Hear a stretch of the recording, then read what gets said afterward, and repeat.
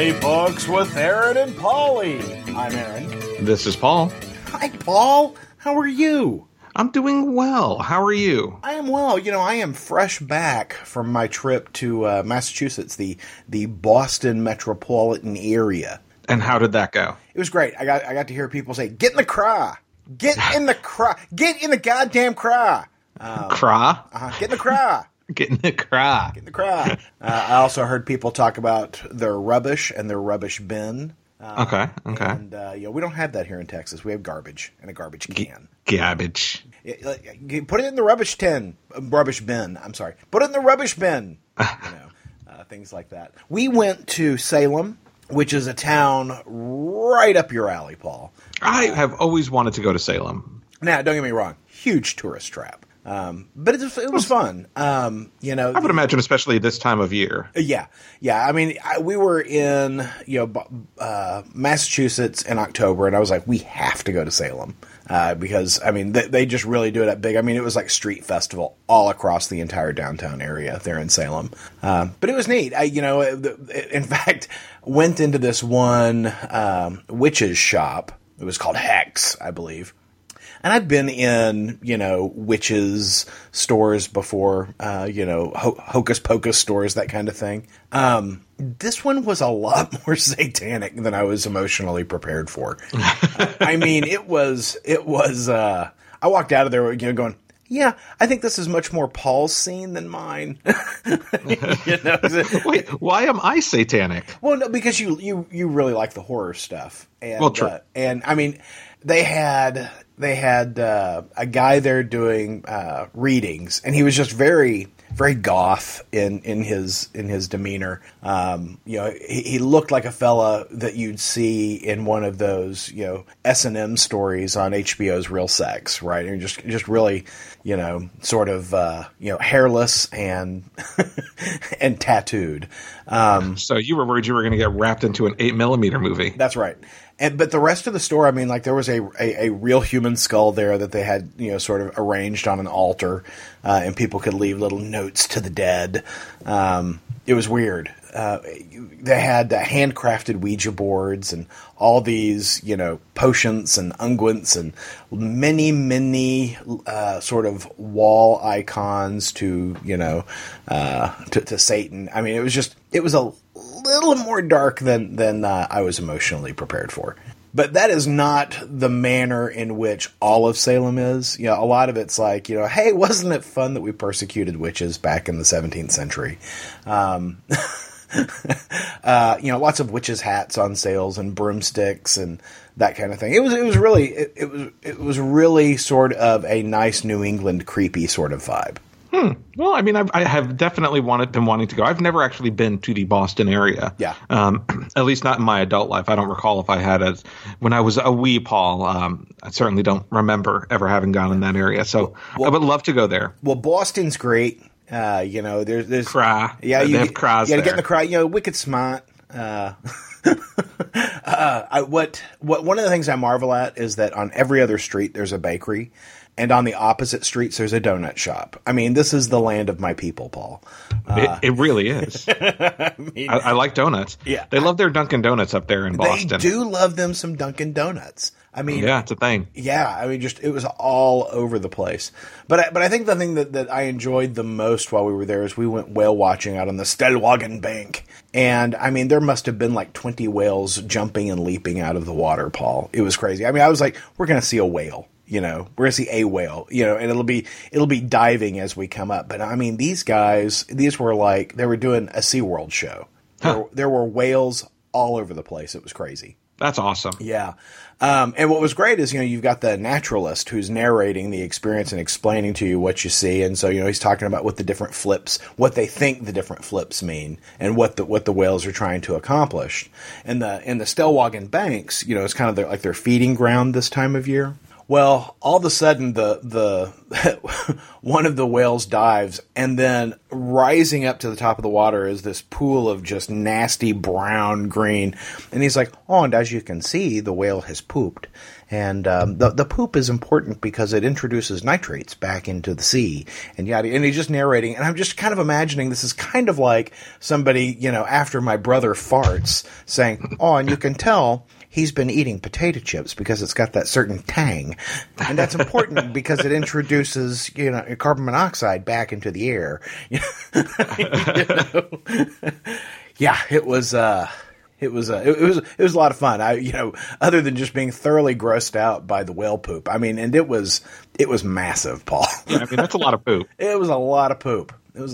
But the whale. I mean, I have a dog, and my dog has a lot of poop. Yeah, but you can just imagine, right? I can just imagine if you multiply my dog by like 3,000. Yeah, exactly. That's a lot of poop. Exactly. Exactly. So yeah, good trip. It was a good trip. Yeah. So, well, I had a pretty good 15 minutes of my day yesterday. So of the 24-hour period, 15 minutes of it were pretty good? Yeah, 15 minutes of it were pretty great, actually. How'd that happen? Well, and 15 minutes is a bit of an exaggeration, really, because it didn't take that long. But so I walk up to my house, and there's a gigantic box in front of my front door, and I'm like... And Jen had packed up your shit and said, "Get GTFO." Is that what that was? GTFO. That's what I thought. But for me, I thought it was I was like, what does she order? And then I saw the name on the box, and it was my name. And I'm like, oh, what did I order? Uh-oh. Well, I opened the box, and because it says Diamond Comics Distributors on the side. So, I was like, what did I order from Diamond? And so I opened the box, and there's a little card inside of it, that a handwritten card. I should note. It said 7 days. No. So I opened it up, and it says, "Paul, thank you for participating in our social media giveaway. We hope you enjoy your Justice League figure, hat, and T-shirt. All the best to you, AMC Theater's social media team." Now, about a week ago, AMC had a little trivia thing. I mean, literally, one question. "Hey, who's standing next to Wonder Woman in this picture?" And I was like, Batman or Aquaman and Cyborg, something like that. Right. And so I responded back, and they're like, "Congrats, you won." I'm like, oh, okay. What did I win? And they're like, "We're going to send you a Justice League prize pack." And I assumed it was probably some swag, like a bumper sticker, a T-shirt, that kind of thing. So the T-shirt is very nice. I should clarify. The T-shirt is it's a bit girly. It says "Unite the League" in big shiny silver letters on the front. Girly is right up your alley because you are the girliest of those on the podcast. I am, and I am wearing the shirt just to clarify. And you're wearing it as a belly shirt, right? Of course, I rolled it up.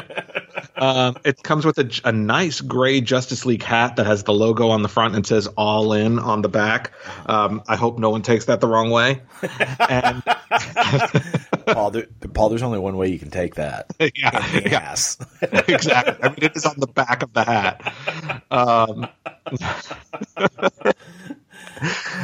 And there was a giant DC Collectibles Justice League Cyborg statue in the thing. So they said Justice League figure. It was a statue, a DC Collectibles Justice League statue, worth $150. I looked it up online. So, I mean, ultimately about a $200 prize pack for basically just tweeting Aquaman and Cyborg. Now, I think it's awesome. The DC Collectible statue is of great quality.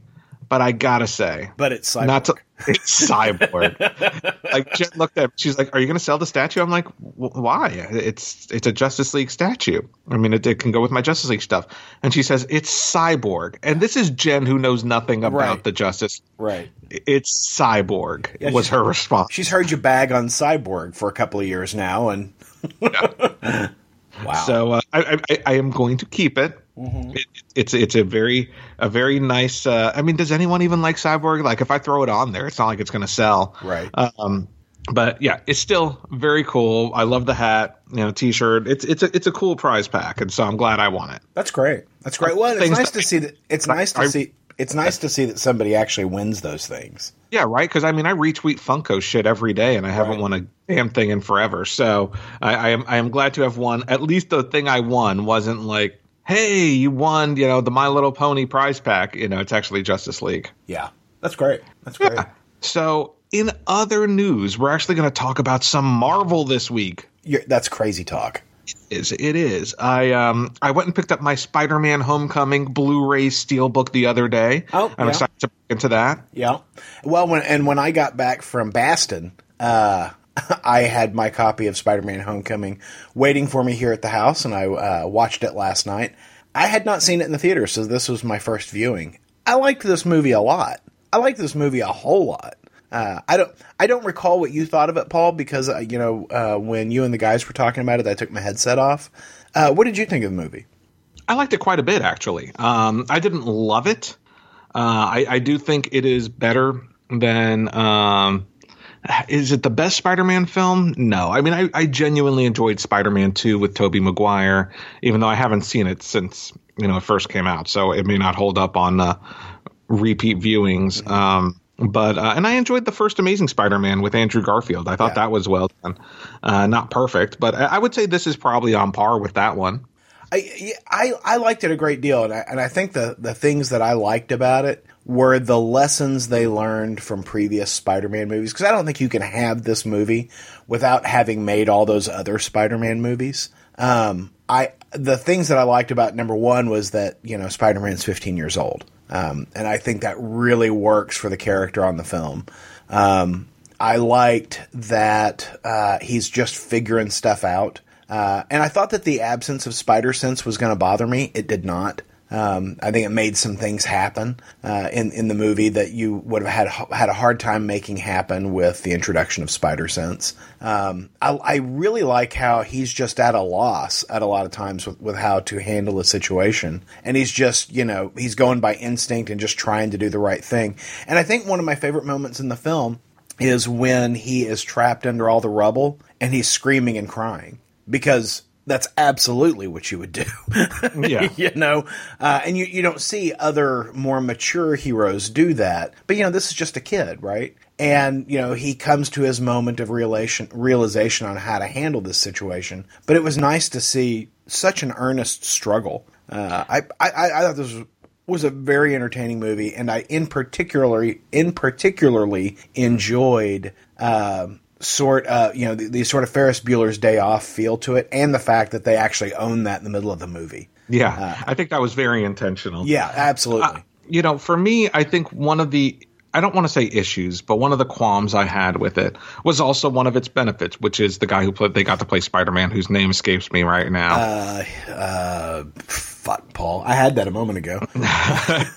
Well, while Aaron looks that up, this actor, very slender, very athletic build, tall or short, thin, and that works great until it doesn't.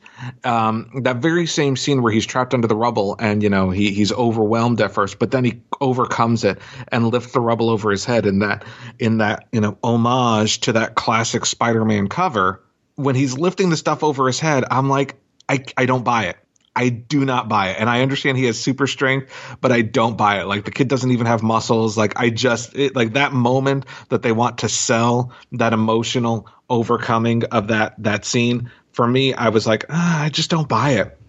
But I will say, who I really liked in it was Michael Keaton. But I like that guy and everything. Oh my God, he was great. And that's something else that really works for this movie, because I don't think that the villains really work in the other Spider-Man movies. Mm-hmm. The villain absolutely worked here. Yeah. In the earlier Spider-Man movies, I don't think those villains work very well. And every time that those villains were on the screen, for the most part, I'm like, come on, let's get back to Spider-Man. I didn't begrudge Keaton any of his screen time, because every time he was on the screen lit up. I mean, he was every bit as much compelling and as interesting, and had terrific motivation. And so many times these bad guys in Marvel films have crappy motivations. I understood everything that he was doing. I completely got it, and was absolutely surprised by the turn that he was Liz's father. I did not see that coming in the film. Neither did I. Yeah. I mean, I was like, when he answers the door, I'm like, holy crap. And I mean, again, Peter Parker is feeling exactly what I would feel in that moment. He's just like, holy shit, what do I do here? Holy shit, holy shit, holy shit. Yeah. Yeah. It was good stuff, Paul. It really was. I enjoyed it. And, since we're on the Marvel subject, it was announced this week that, they had originally intended – Marvel Studios and Netflix had originally intended on stealth releasing The Punisher. It was going to be announced at San Diego Comic-Con that it was going to release, I believe, Friday, October 13th. Then, unfortunately, the events of Las Vegas happened and they delayed the show. But they announced this week that November 17th is the release date of The Punisher on Netflix. So if that date sounds familiar to you, that is the date that Justice League is out in theaters. Now, I'm reading articles that Marvel reignites the DC Marvel rivalry. And I would like to remind everyone that Daredevil Season 2 released on the same day as Batman vs. Superman. So it's not a new thing. If anything, I think what they're trying to do is take advantage of all those people who are taking the day off to see Justice League anyway and then binge watch, their shows. Right. I don't think it's a rivalry thing. I think it's a prime opportunity because they know people will be thinking comic books and in the mood for more stuff like that that day. But I am very excited about The Punisher. I think that looks like a great show. It does look good. And I feel bad for Marvel and Netflix because there's just not a good time to release that thing. There's really not. With the prevalence of gun violence, particularly over the last, 18 months, I just think it's always going to be rough releasing something like that. And I think the distinction that they need to make in the press is that, this isn't a guy who's just out there randomly shooting people. This is a guy who is taking care of business. Exactly. And I'm sure that those distinctions aren't felt much. It's just the horror of gun violence. But, this is a Charles Bronson inspired take on a superhero, right? I mean, this is Death Wish in the Marvel cinematic universe. It is, and I think what I'm, and this is a total assumption, but what I'm thinking, quite frankly, is what happened is perhaps there's an episode centered around a sniper or some type of mass shooter that Punisher has to take down. Because I would imagine that Marvel is, I'd imagine that the company would. Even the general public would be sensitive enough to know that a hero with guns isn't necessarily going to, make me think about Las Vegas. But if there's an episode around that type of subject matter, perhaps that's why they did it. I do wonder, for example, while we are recording this on Friday, October 20th, which is, a bit different for us, but my availability is a bit spotty this weekend. But today they released Geostorm. The new disaster porn movie, the new disaster film in theaters, and I've got to wonder how is that going to do given how horrible this hurricane season has been. And the fire's still out in California. Are people going to want to see that kind of stuff? Well, you don't have to worry about offending anybody in Puerto Rico, Paul, because nobody has electricity down there. There is that. It's not like they can see the movie. There are some of these films, and you got to keep in mind these films are made, 2-3 years before these events occur. It feels a little insensitive, but what the hell else are you going to do? You've made your $200 million film. You can't just let it sit there, and you've carved that date out for so long in advance. It reminds me, I mean, in a lot of respects, when people wanted the title changed to the second Lord of the Rings film, The Two Towers, because they thought it was insensitive to the September 11th terror attack. And I'm like, come on. Come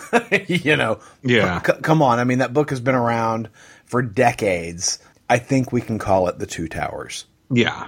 Yeah, but I mean, there was a big movement around that. It never got anywhere, thank God. No, I don't think that the White Keep and storming the gates of Mordor was insensitive to the people that we lost on September 11th. I mean, here's the thing. I think it's a delicate balance between how far is too far versus not far enough. Right. And so I think that's, I don't envy anyone in the position of releasing a film called The Two Towers, around the same time as something happening to the Twin Towers, Right. or releasing a television show about a gun-toting superhero right after a gun-toting gentleman, or I shouldn't call him a gentleman, a gun-toting guy shot up a bunch of people. I don't envy someone in that position, and I think though we are fans and though we are mature enough to understand the difference between our media and our and reality and understand the differences and that kind of thing, there are just as many people who still get upset that the General Lee had a Confederate flag on the hood of it, right, or on the ceiling of it. So I think there it's a tricky position to be in. So I think it's one of those things that err on the side of caution, as long as it doesn't cost, as long as it doesn't break the bank to rearrange or do that kind of thing. Yeah. Well, I appreciate your sensitivity in this regard, Paul. No problem. I think we're going to cancel next week's podcast in light of the current events. Yeah. But so, by the way, Spider-Man played by Tom Holland. Tom Holland, that's the kid. Yeah. Yes, yeah. I thought he did an admirable job. I liked him. And again, I got to tell you, Marissa Tomei, loved her in the role. Loved the last scene with her in the movie. And yowza. Yeah, right. Yeah. Whew. Yeah.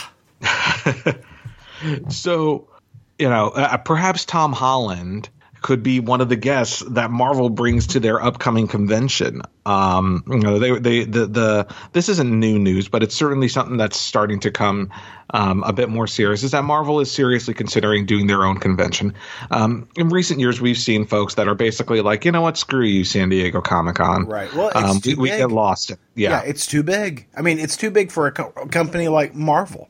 That's crazy. Well, and it also, it's not surprising what with the advent of D23, right? Am I getting that right? Is it D? Yes, D23. Yeah. With the advent of D23 and, Star Wars Celebration, it does not surprise me that you're going to see some of this stuff silo out. And it just makes sense. Marvel is just too effing huge. And why would you tie yourself so closely to something exclusively like San Diego? When you're splitting the attention so much, where you could just own the entire thing and you'd sell the damn thing out. It doesn't surprise me at all. I think it's a smart move on Marvel's part.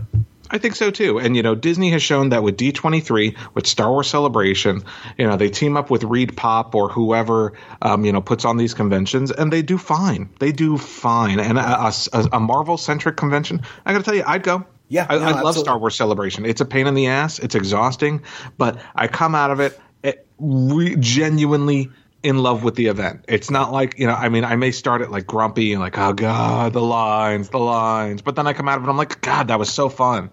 Yeah.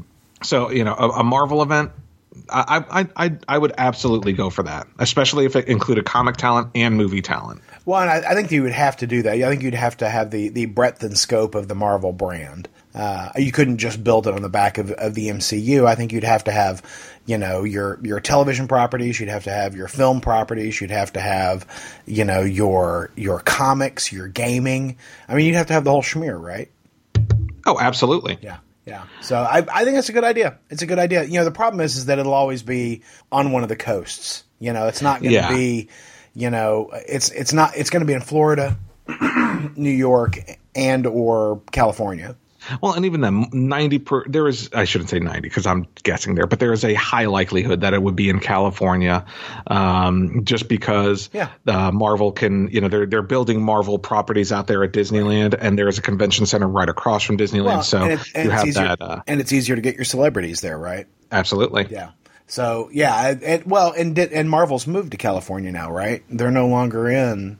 Didn't they? No, they're still in New York. It was DC that moved to Hollywood, right? Correct. Yeah. Okay. DC's in Burbank, but I think Marvel is still. I think they're on both coasts.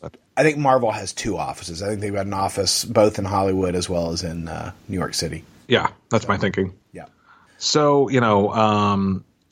Thor Ragnarok a lot of stuff, a lot of Marvel related news this week, and one of the pieces of news is that Thor Ragnarok, which is due out November 2nd, has been released overseas, and on top of that, the embargo has been lifted on reviews for the movie. Yeah. And, I genuinely try to avoid reviews because I don't want the stuff spoiled for me, which is really hard because people seem to forget. And they'll post spoilers like in the title of the article. Right. But the general consensus is that Thor Ragnarok is among or maybe the best Marvel film to date. Well, that's high praise because there have been some really good Marvel films. There have. I got to say, I'm genuinely surprised. I thought it looked fun. Yeah. I didn't think it looked like the best Marvel film to date, but people that is not a singular comment. I've seen that kind of as a trend amongst the comments. Well, that's great. I am super looking forward to this movie. It's it's inspired a great deal by one of my favorite books, Planet Hulk. I love the designs for Hela in the film. I mean, whoever thought that you'd see Hela on screen? I am super excited about this. I am super excited about it. Oh, I am. And reading a book like Mighty Thor 700 just really gets me amped for some more Thor. Did I say Mighty Thor? I did say Mighty Thor. You said the Mighty Thor 700. Okay, I just wanted to make sure I did. Yeah. So Mighty Thor 700 came out this week, and I hesitated because it's a $6 book, but then you see the creative team, and you're like, yeah, this is worth $6. You've got Jason Aaron and Russell Dauterman, who are the regular creative team on the book, but you've got a slew of guest stars, including Walt Simonson, Daniel Acuna, Becky Cloonan, Chris Burnham, Jill Thompson, Mike Del Mundo, Olivier Copiel, and the start of the death of the mighty Thor. Just so much going on in this book. Aaron, what did you think of the Mighty Thor number 700? Let me separate some things out here. All of those creators, all those additional creators you mentioned, artists, right? And so the book is gorgeous. The pages are delightful. I love all the different takes on Thor, the different incarnations of Thor. What I did not care for is the manner in which the story is told, because it's told in a number of times and settings, and all kind of pushing into a singular event. But it doesn't feel. It feels like all we're doing is using 52 pages to set the table, as opposed to 52 pages to advance the story.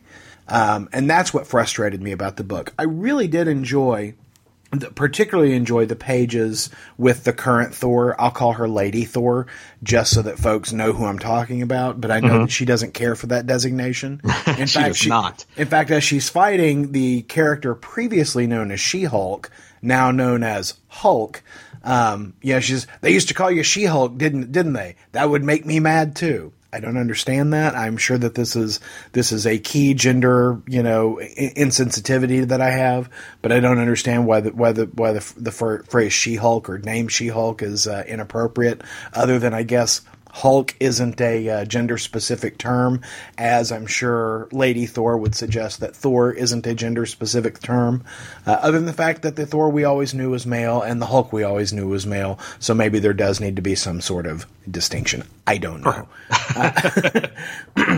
Send your letters to IOM Paul. Yeah, at IOM Paul on Twitter. Yeah.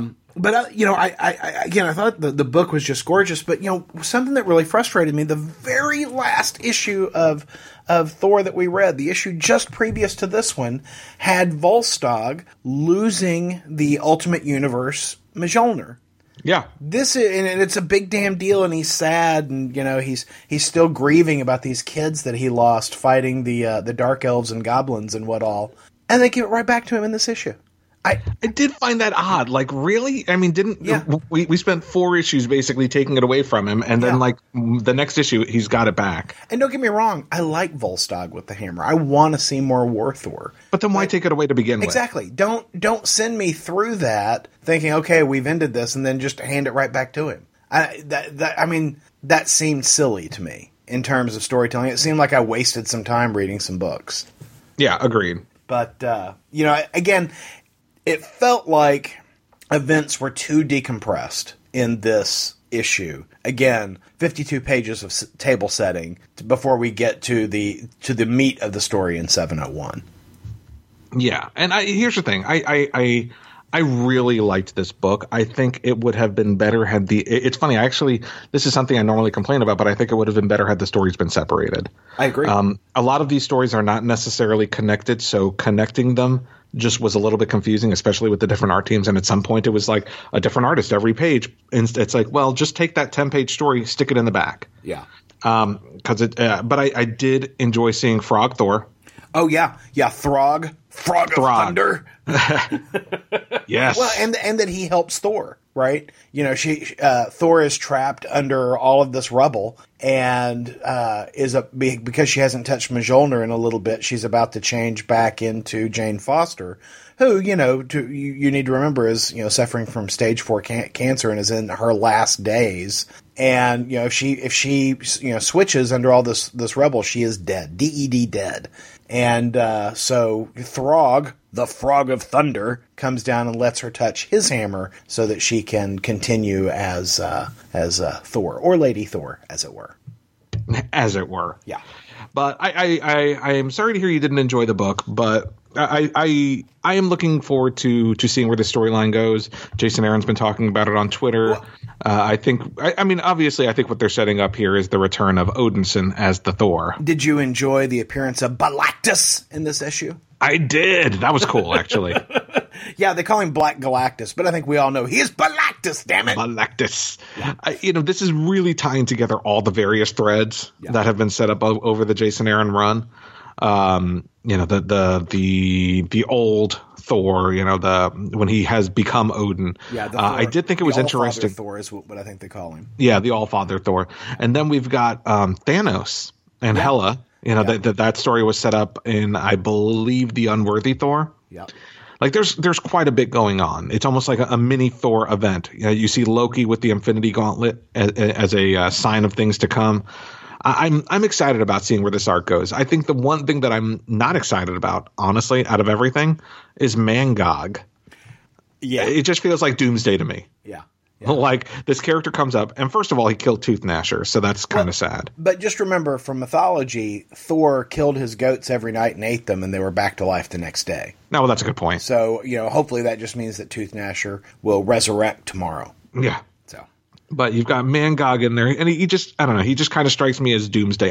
Is Mangog a previous character, or is this a new thing? No, he's like, early Thor stories. He was always the big bad, like, prior to issue 200 kind of thing. Oh, okay. So, yeah. Okay. Yeah, he is a longtime Thor character. Gotcha.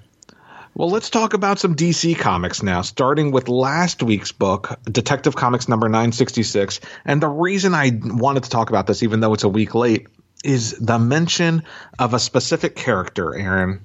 A specific character? Are you talking about a mention of a character that we have not seen in the New 52 and haven't seen in the pages of the old post-crisis universe in quite some time? It's been years, Paul. Years since we've seen him.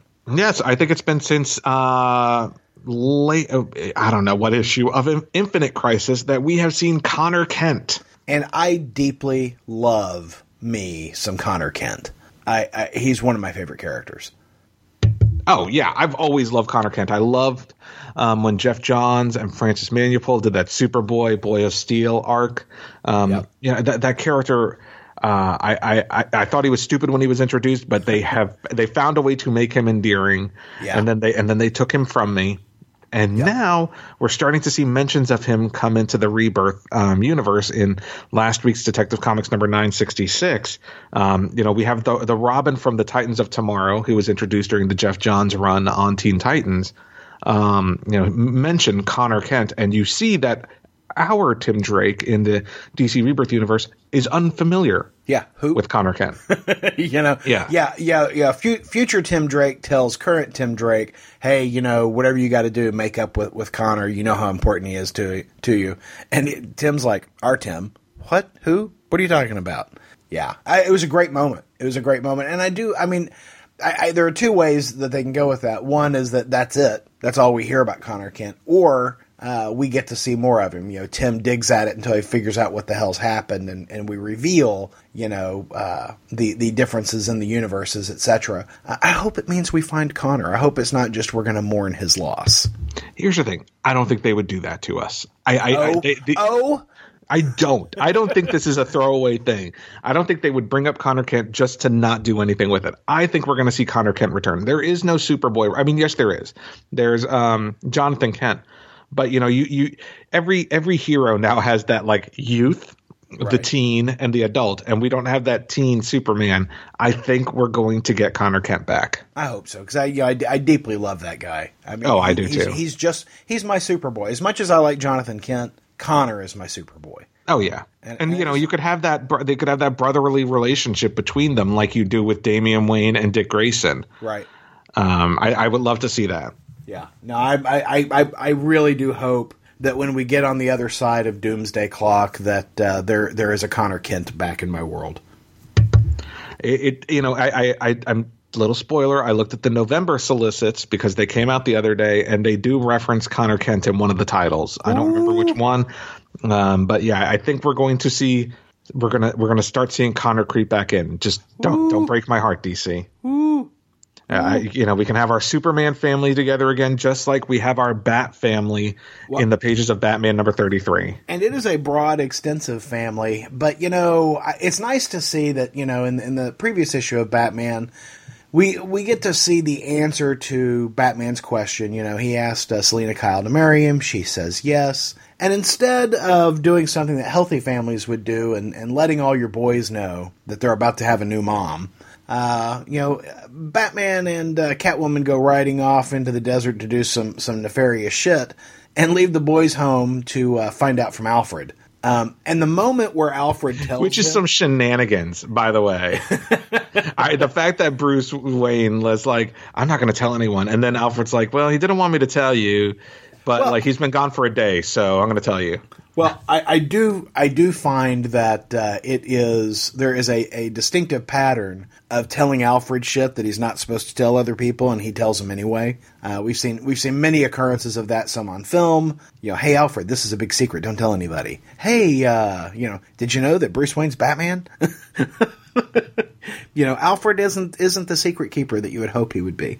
But there is. In general, he's pretty awful about it. I mean, really is. He's pretty. He brought Vicky Vale to the Batcave. That's right. God damn it, Alfred. Yeah, he would be so fired. That's so fired. I mean, why does that guy even have a job? Like he doesn't cook. You never see anyone. You never see Bruce Wayne eat his food. Maybe because it sucks. Yeah. Fucking Alfred. Fuck you, Alfred.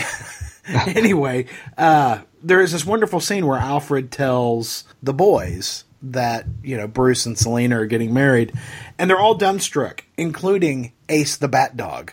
Yeah. It just cracks me up. And then, you know, Damian's like, what the hell did you just say? That was awesome. Yeah. And then he starts crying, which is sad. Yeah, poor Damian. But he's not crying about that. He's crying because of the mission that Batman's on. Yeah, he knows why he's going there. Yeah, and we don't know that reason yet. You know, we just know that he's going to see Talia for some reason. Talia al Ghul, the mother of his biological son Damian, who, you know, we see on the last page of the book waking up from the orgy she's just been involved in. And I mean, there are a lot of naked people in her bed. Yeah, a lot of it. Yeah, and I mean, that is a really large bed. You know? Well, you know, I mean, she's got to get over the pain of her ex getting engaged somehow. Right. So might as well have sex with everybody. Yeah. I mean, wow, that's a lot of naked people. It really is. Yeah. But I dug this book. I will say there is a lot of Batman going on in the New 52, in the Rebirth New 52. Yeah. And it's all Batman's secret plans. And, you know, there's a little bit that they tag onto that. You know, Alfred's like, hey, I've got something to tell you. And all the Robins are like, well, let me guess. He's got a huge secret that he's decided not to tell anyone, and he's out there working on his secret plan. And that felt like the writer saying, yeah, we understand Batman's up to some shit. Because, you know, you've got the crap going on in Metal, you got the crap going on in Detective Comics, you got the crap going on in Batman. There's a whole bunch of bat crap going on. And they all seem to be, you know, nefarious things that Batman probably should have brought some other people in on, but he didn't. And Batman never... Yeah. And everyone just expects it now. Like, what kind of secret shit you got going on now? Yeah, I mean, you know, Batman never seems to learn from these mistakes. And, you know, they always hurt him in the long run.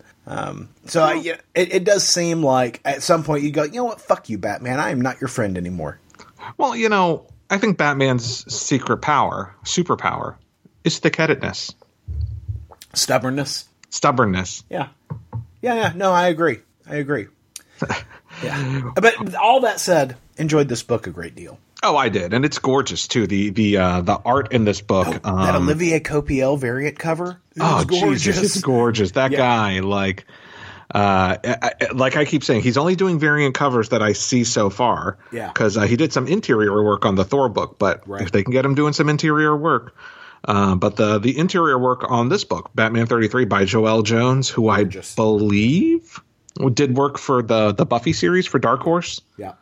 Great stuff. I like his. I like his desert attire Batman and Catwoman. I did a great book. I do think it's interesting that Batman will not kill a human, but you know, you can shoot the hell out of a horse. Yeah. Well, and you know, apparently, you know, he'll allow Catwoman to just whip somebody into submission, who's just doing the job that, by the way, Batman put him in charge of. Yeah. You know, I mean, if I'm that guy, I would file a grievance. That would be me. I'd be talking to HR. I'd go to the press. Yeah. I'd be like, Batman hired me and then had his girlfriend kick my ass. Yeah, that's right. Motherfucker. Well, thankfully, people like Bryce Wayne in the Dark Multiverse are so much nicer than our Bruce Wayne, right? Yeah. No? Yeah, okay, so... And Sylvester Kyle? Yeah. So, Batman the Drowned, part of the Dark Knights series coming out of the Metal books. So, it's a Metal tie-in, Paul. I had a lot of problems with this book. Oh, okay. Talk to me. This is the first one of these Metal tie-ins that I profoundly disliked. The first thing I disliked about this book was the manner in which the story was told. I spent a lot of time going, what the hell? I don't understand. And then you kind of start putting it together. You know, you don't have Bruce Wayne in this book. You have Bryce Wayne. You know, it's the character is gender switched. So Batman is you know, a lady. We'll call her Lady Batman because people seem to like that designation. So she's Bryce instead of Bruce. She loves Sylvester instead of Selina. And I had a problem with both of those names. Bryce just seems too light and cheery to be Batman. I mean, I was just like, I don't know what name is. I don't know if Brenda Wayne is the way to go, but Bryce seemed like a cheerleader, you know, in terms of the name. And Sylvester, oh my God, I hated that choice too. But let's move past the naming. The thing that really had me bothered about this book is that, Lady Batman is fighting the Atlanteans. And the Atlanteans are trying to, are essentially drown Gotham. And so in order to fight the Atlanteans, Lady Batman performs genetic surgery on herself in order to become a water breather so that she can fight them on their own ground. And there is a panel, Paul, in which she is doing some sort of self-surgery, and so there's all this machinery doing its surgery stuff to her. But, Paul, it doesn't look like surgery because, number one, she's just laying there naked on the table and, you know, legs spread, stuff, you know, entering her mouth. This looks like rape to me. And I think what really bothers me about this is that, you know, she is a Batman that is a woman, right? Yeah. And if you were depicting a similar scene with Bruce Wayne, the artist would never have sexualized that. They never would have, you know, showed, Bruce being anally raped in the process of this surgery.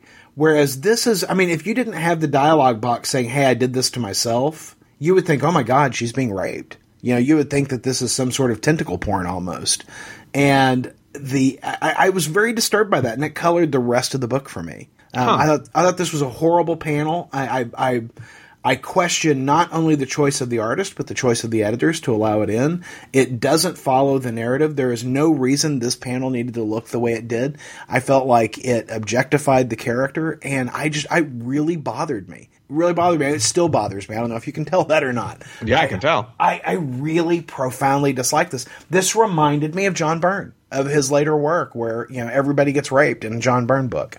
You know, unless you're reading Star Trek, because fortunately he doesn't rape his Star Trek characters. But yeah. You know, if you read a Next Men book or any of his other books, you can count on some rapey rape action.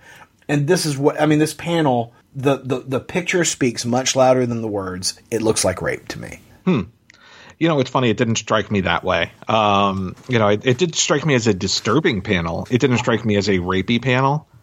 So, you know, I didn't necessarily have the same emotions toward the book that you did. I didn't love the book. You know, it's funny because people are, you know, I've read a couple of reviews online that really loved this book. I thought it was very dark, and I'm not opposed to the dark. I had a little bit of confusion between the time frames that they were jumping back and forth between. Yes. I know they were putting the Earth number on top of it, but sometimes it just didn't seem to flow. Right. And here's the thing. This is the second time I've complained about it, and I want people to understand. I get it. I can read books that jump back and forth in time without much confusion when they're told correctly. When they're told. What's the word I'm looking for? When, you know, the story effectively. Yeah. Whereas I didn't feel like this was. But you know, in general, I thought the story was fine. I thought the origin was fine. I did think Bryce and Sylvester were just like ridiculous names, but other than that, I thought the book was fine. I just that one panel. If they had just, number one, put a surgical gown on her, right? Yeah. And you know, why does her mouth need to be held open like that? I mean, why can't she be grimacing? I mean, I think about the way you would draw it if it was Bruce Wayne. And number one, he just wouldn't be laying there naked with his legs spread, right? Yeah. You know, and they've got her, I mean, they have her in a missionary position with her legs with her legs spread open. You would not have put Bruce Wayne there on all fours ready to take it in the backside. No, I don't know why they did that. This is not how, when having had surgery, this is not how you're on the table. And I mean, and even if she is having to control the surgery at the same time, I don't know why it would be, because she's performing self-surgery. She has programmed her machines to do this surgery. I don't know why it needs to be depicted in this manner. No, I hear you. So anyway, well, I disliked this book a great deal. I can tell. Paul, you and I just wrapped up and posted our fourth episode of Star Trek Discovery with Aaron and Polly, and we actually contained episodes 4 and 5 of the show in that one episode because we were tardy. You know, as one is. As one is. We got it out. And it is a great episode. So if you're watching Star Trek Discovery, definitely go listen to that. Yeah, and it is right there on the site, iomgeek.com. If you have a comment or question about either comic books or Star Trek, give us a call, 972-763-5903. That number, once again, is 972-763-5903. And if we use your voicemail on the show, you'll win a coveted, valuable Ideology of Madness surprise. Well, Aaron. Well, Paul. Thank you for joining me on this old school funny books, Aaron and Polly style. Podcast theme music graciously provided by Mark Andrew Pope. For more information, visit markandrewpope.com. Funny Books with Aaron and Polly is a production of ideologyofmadness.com. No Spider-Man clones were harmed in the production of this podcast.